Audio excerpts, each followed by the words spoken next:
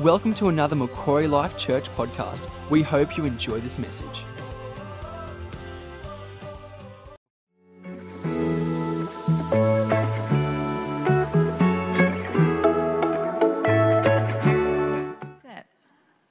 This week, Mark and I celebrated our 38th wedding anniversary. A couple of photos going up there. You see we haven't changed a bit. There's a photo of our dance. We had it at our wedding was like a concert, like a production. I had items, I had dance, drama, communion, and a singing item. It went for an hour and 15 minutes. If you didn't like me, if you love musicals, you would have loved my wedding. If you love musicals, come to my funeral. It'll be the same. But if you don't, I won't get offended if you don't come to my funeral. Hello, all those onliners. Hey, Haynes and Olds, travelling around Australia. We miss you and hope you're watching and having a great time around Oz. All right. Who loves family gatherings? Graham didn't put his hand up, Rosemary.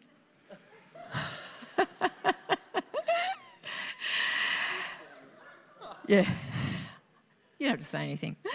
Last Saturday, my extended family gathered on the Central Coast and the expected phone call came from my mum. Hey, Ros, don't forget, don't talk about Trump. Scott Morrison, climate change, politics, or guns.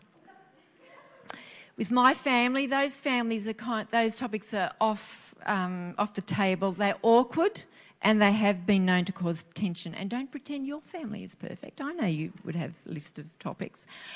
Anyway, my family gatherings are really like Romans 13 and 14. They are awkward.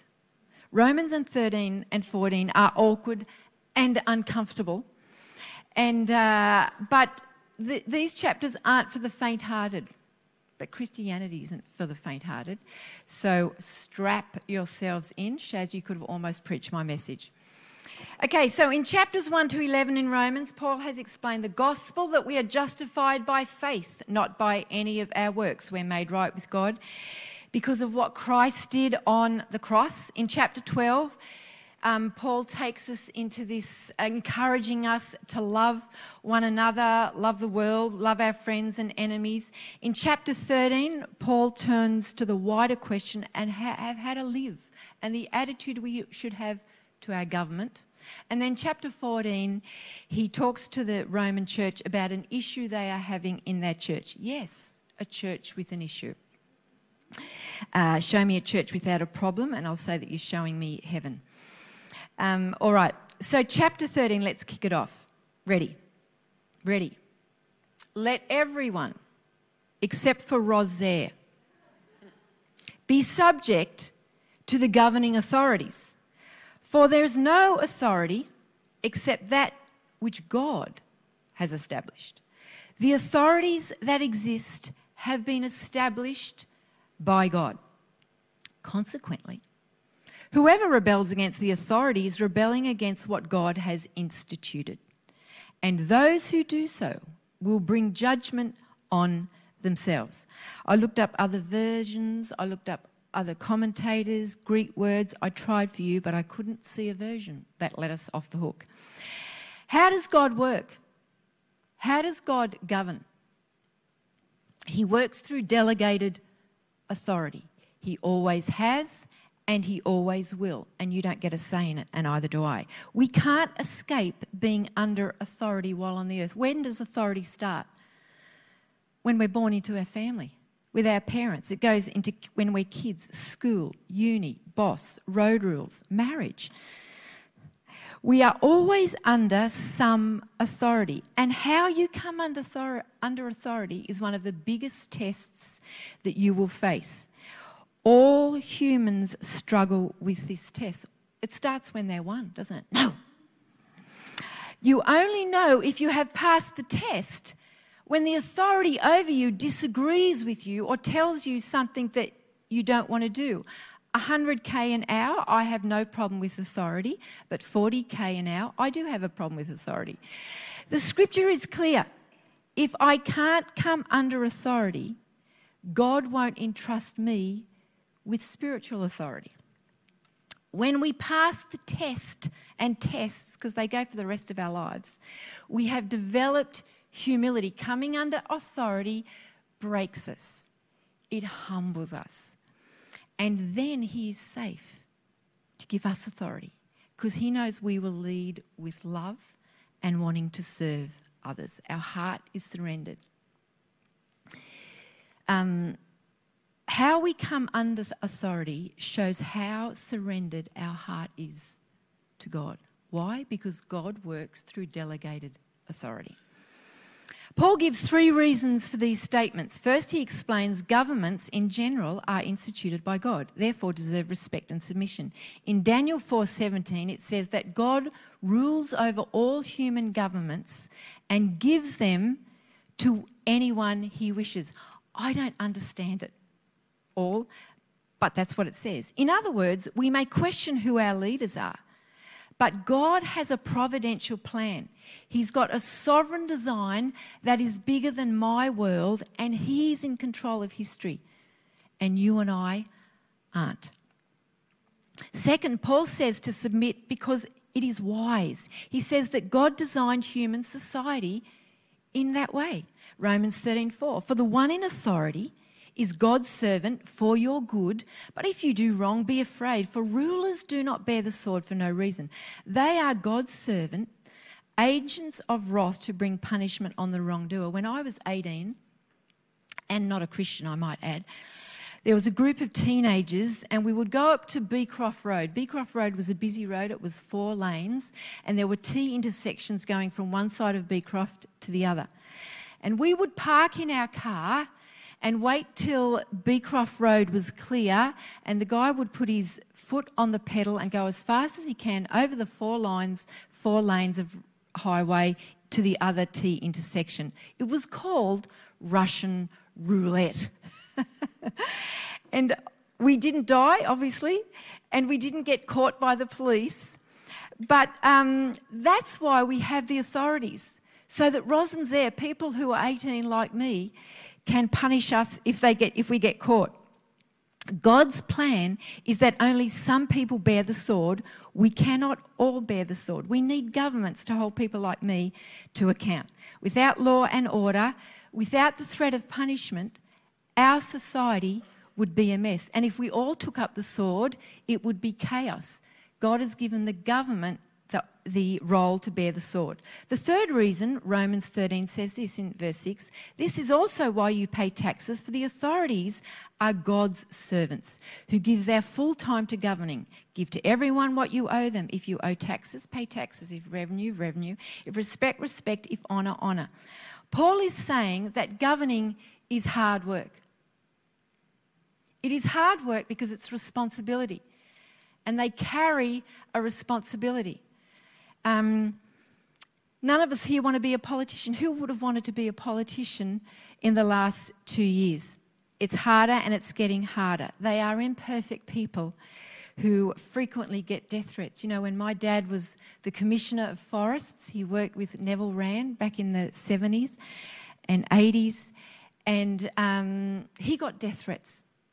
My own dad got death threats. And I've got to tell you, it's not fun for a family when their parents get death threats.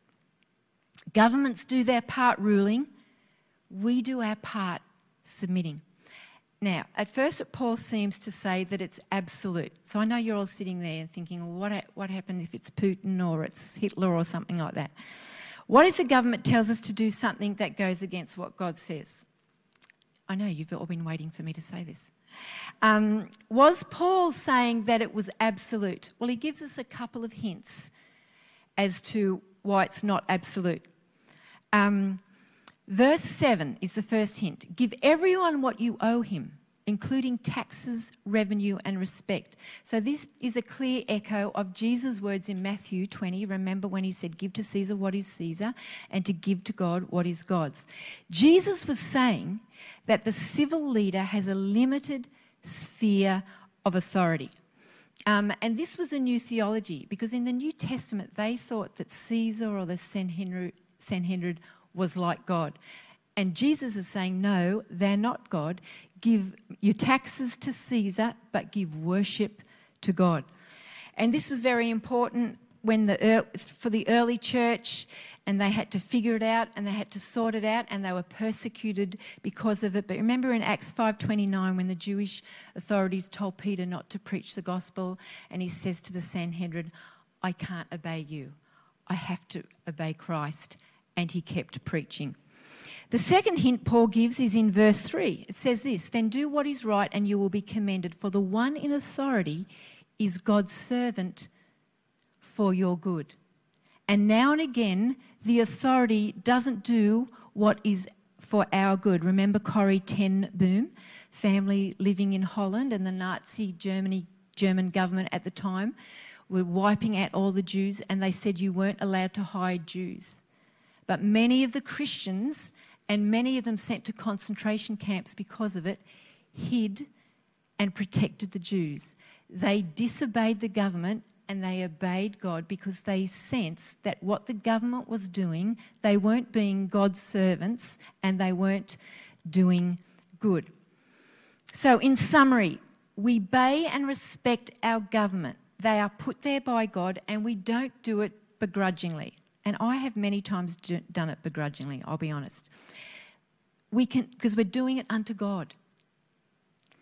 We can speak up respectfully. Don't whinge if you don't take action.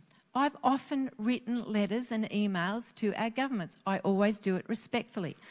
You can go peacefully in protest marches. You can pray and you can vote. But if the government asks us to do something that is against God's law, not against our own preference, not that I like driving fast, that's my own preference, but I come under their authority most of the time. But if they ask us to do something that is against God's law, we can choose to disobey and obey God. But remember, it might cost you your life. Paul finishes chapter 13 talking about paying the debt of loving one another. Then we arrive at Romans 14, the church issue. So, now it's put to the test. And that's what Christianity is about. It's not about worshipping on God on a Sunday. I love worshipping God on a Sunday. It's not how many Bible verses we know or how many podcasts we listen to. Transformation is really seen in how we respond and live with one another. And that's what the world is looking at. They don't care how we worship. They don't care what we know. They're watching how we relate and connect to them and to each other. Romans 14 says this, accept the one whose faith is weak. Without quarrelling over disputable matters, one person's faith allows them to eat anything. But another whose faith is weak eats only vegetables. The one who eats everything must not treat with contempt the one who does not. And the one who does not eat everything must not judge the one who does, for God has accepted them. Who are you to judge someone else's servant? To their own master's servants stand or fall, and they will stand, for the Lord is able to make them stand. What is the problem?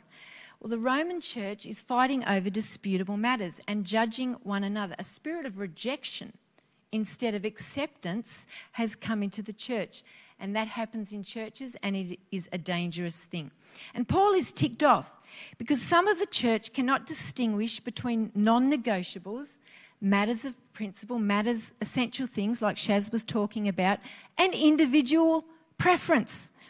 In fact, he is saying that if we make a doctrine out of your individual preference that you like to wear yellow shirts, Patty, sorry I pick on you, he said if you make a doctrine out of your own taste or your own tradition or your own culture or what you've learnt growing up, he said you are actually weak in the faith. It weakens your faith. The Greek word for disputable is dialogismoi, which means matters of conscience. Matters of conscience are situations and things which God has not specifically spoken in his word. He has not clearly forbidden or not clearly commanded it. In Rome, the church, the dispute mainly had to do with eating. Some would eat everything and some would eat only vegetables. They were bringing from the Old Testament law some of the rules and regulations of being acceptable by God, and they were hanging on to it. They hadn't unlearnt the Old Testament rules. But there were other differences of opinion, of course, because they're the church. Some felt they had to observe certain days as holy. Some believed certain foods were unclean.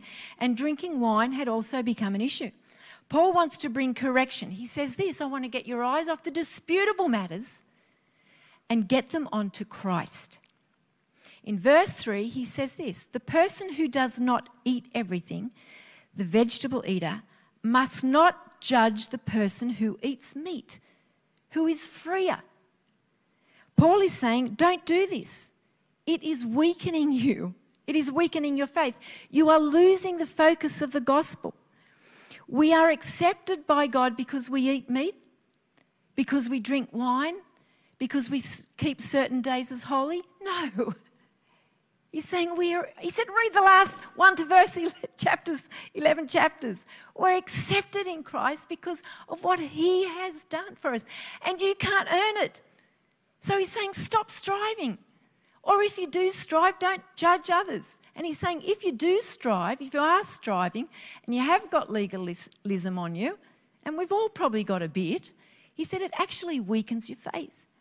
He said you're weaker in the faith. Paul is saying, if you're still fervently trying to please Christ, you are weaker in the faith. You have not worked out the meaning of the gospel. If you are saved by grace alone, it's by grace alone.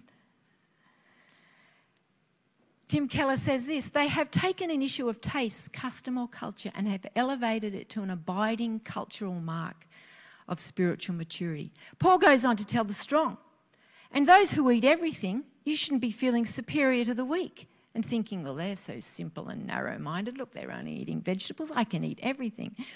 Paul says, on the one side, the person who does not eat everything, the weaker in the faith, will tend to judge the person who does eat everything, and the meat eater will feel prideful and superior to the vegetable eater. Now, I'm not saying that if you had a steak last night, you're sitting here being very proud. And if you're a vegetarian, that you'll be judging people who do eat meat. The problem was that they had taken this into their theology, and it affected their attitudes toward others. So I want to say this. Last year, we saw this happen. You can all stay quiet for this bit. Some people thought that the vaccine was an indisputable matter. But it's a disputable matter. It's a personal preference. It's not a biblical doctrine, and none of us are going to get to heaven because we're vaccinated or not vaccinated. Let me go on. Some who took the vaccine felt superior to those who didn't. Some who didn't get the vaccine judged those who did. Not in this church, of course, but other churches. Let me say this. The enemy wants to divide Christ's church, and he is crafty. He doesn't use indisputable matters. He's never going to divide the church on the doctrine that Jesus was the Son of God. He's going to divide the church using disputable matters, like the vaccine, because that's what stirs us up. That's what we have personal opinion about. And when we have personal opinion, it can create pride and judgment, and that's what divides a church. And we are seeing that in America right now. Left and right are dividing the church. And left and right are actually disputable matters. How do I know that? Because you don't get into heaven by voting Liberal or Labor. There's going to be both in heaven. And if that's bad news to you, I'm sorry. Okay, Paul goes on in the next part of the chapter. He addresses the weak and then he addresses the strong. He says to the weak in Romans 14, one person considers one day more sacred than another, another considers every day alike. Each of them should be fully convinced in their own mind. So what he's saying to the weak, so what he's saying to those who have bought Old Testament customs or legalism or thinking a lot about disputable matters, he's saying this to the church. He said, think it through. He said, God's given us a brain, we've got a sound mind. So he says, think it through. And that's why Mark says, even from this platform, think through everything we say. Don't just follow people blindly. Go to the Scripture. The Scripture is the authority of God. It's the prophetic word of God. So go to the scripture. Think it through. You might be wrong. It might say that we can eat everything. And actually, Paul says nothing is unclean of itself. He's saying nothing material is unclean. Money isn't unclean. Sex isn't unclean. It's just taking it out of God's order and what happens and the idols in our heart.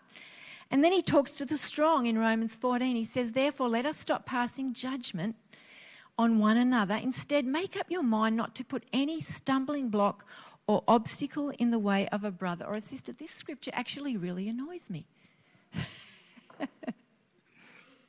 I don't know why it annoys me. I just think if you're free and someone else has got an issue, why do you have to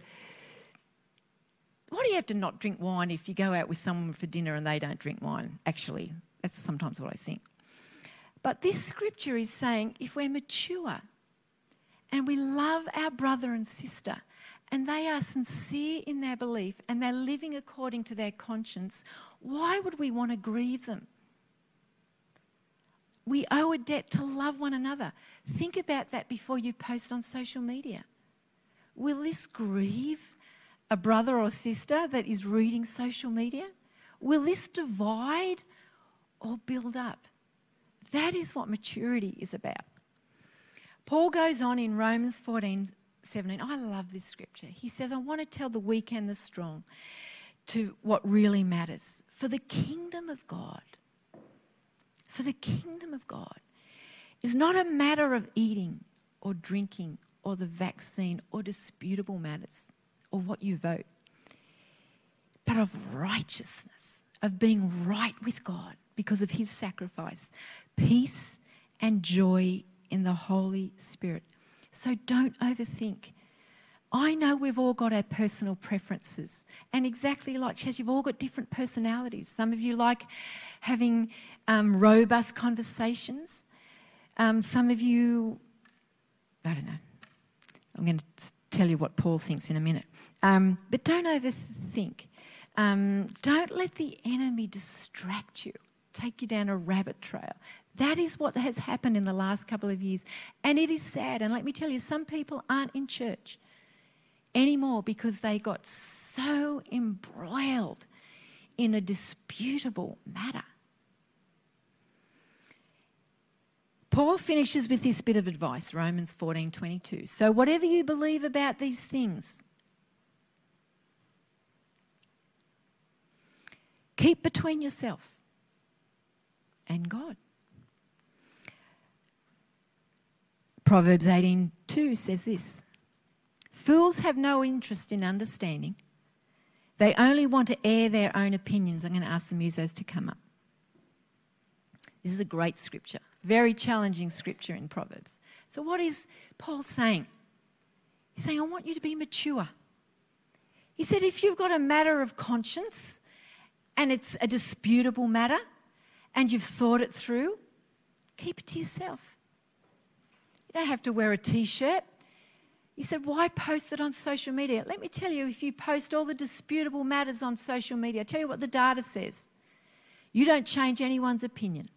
It's like hot air going out. All the data says it doesn't change anybody's opinion. However, it can change people's opinion of you. If people ask you for opinion, give your opinion. And that's where we can have a great conversation, Ian. Can't it? What do you think of Trump and blah, blah, blah. But we've got a good, trusting relationship.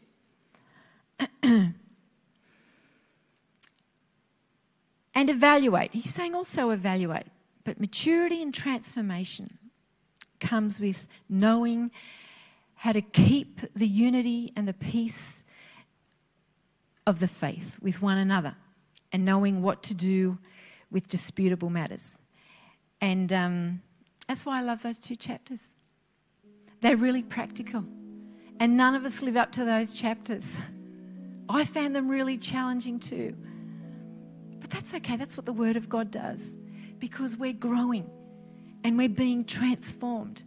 And there's a little bit of transformation happening today. A little bit, perhaps more of surrendering, a little less judgment, Perhaps you might go out and you might be a vegetarian. You might decide to go out and eat some meat. I respect the vegetarians, by the way. We are going to sing a song. It's called Create in Me a Clean Heart. I wanted to finish with a repentance moment. We don't often repent. But let me tell you this, repentance is actually really important. You know, the Holy Spirit spoke to me the other day. You know, when Moses was in the burning bush. Sorry, Moses wasn't in the burning bush. Wrong theology. Moses came in the burning bush and God was speaking to Moses out of the burning bush. And one of the first things God said was, take off your shoes. Take off your shoes and come closer. And for me, that was saying, Roz, get right with me. Because I want to take you into the new season. And I don't want you to take any of the old. Nothing should smell of the old. No resentment, no bitterness, no issues into the new season. And that's what John the Baptist did. Remember preparing the way for Christ? He got people to be baptized, repented. He said, Christ is coming. You know, if we want revival, it's got to happen in our own hearts. So I want you to stand. I've asked the musos, we're going to sing this song. And I want you to search your heart. The other day, Dan did a beautiful repentance moment in the 5 p.m. and he challenged us about the fathers of the faith. He said, if you've got a father of the faith that you're disappointed with, because there's been lots of issues, hasn't there? And you need to forgive. You need to forgive. And I sat there and the Holy Spirit said, you need to forgive some of your fathers in the faith because they disappointed you. But I want to take you into a new season, Roz, of being a spiritual mother. And how can you go into that season if you're not prepared to forgive? So some of the stuff I've talked about today, I want you to check your heart. You might not want to sing, you might just want to listen, but I want you to say, God, create in me a clean heart and restore the joy of salvation. And let him search your heart and ask forgiveness. Thanks. Create in me a clean heart, oh God, and renew a right spirit within me. Create in me a clean heart, oh God, and renew a right spirit within me. Cast me not away from thy presence, O Lord, and take not thy Holy Spirit from me. Restore unto me the joy of thy salvation, and renew a right spirit within me. Come on, church. Make this your prayer this morning.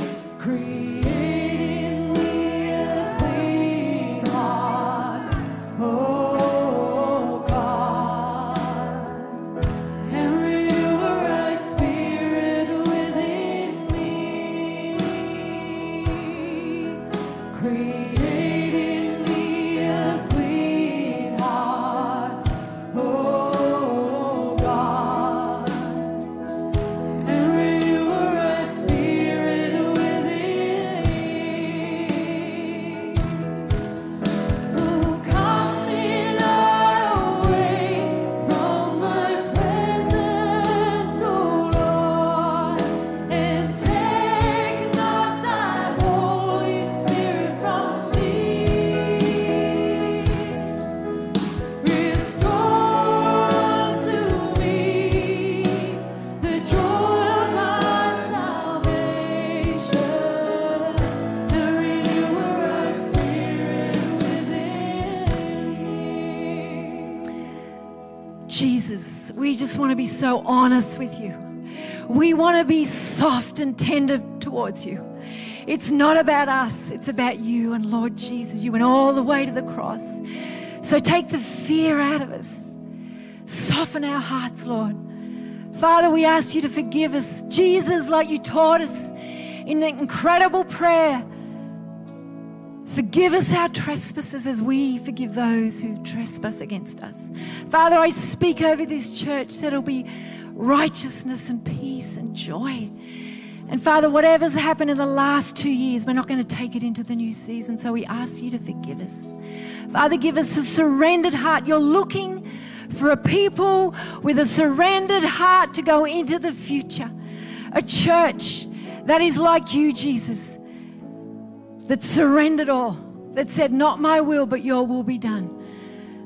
Make it so, Lord Jesus. Holy Spirit, make it so. And if you've never received Jesus Christ into your life, I want to give you an opportunity. Today's your day. Why would you put it off? While every eye is closed, put your hand up. You say, Roz, I want to receive Jesus Christ into my life. Put your hand up so I can pray. Is there anyone this morning? You say, that's me, Roz. Anyone? I want to pray for you. Thank you for listening. We hope you have enjoyed this message. For more information, please visit macquarielifechurch.com.au.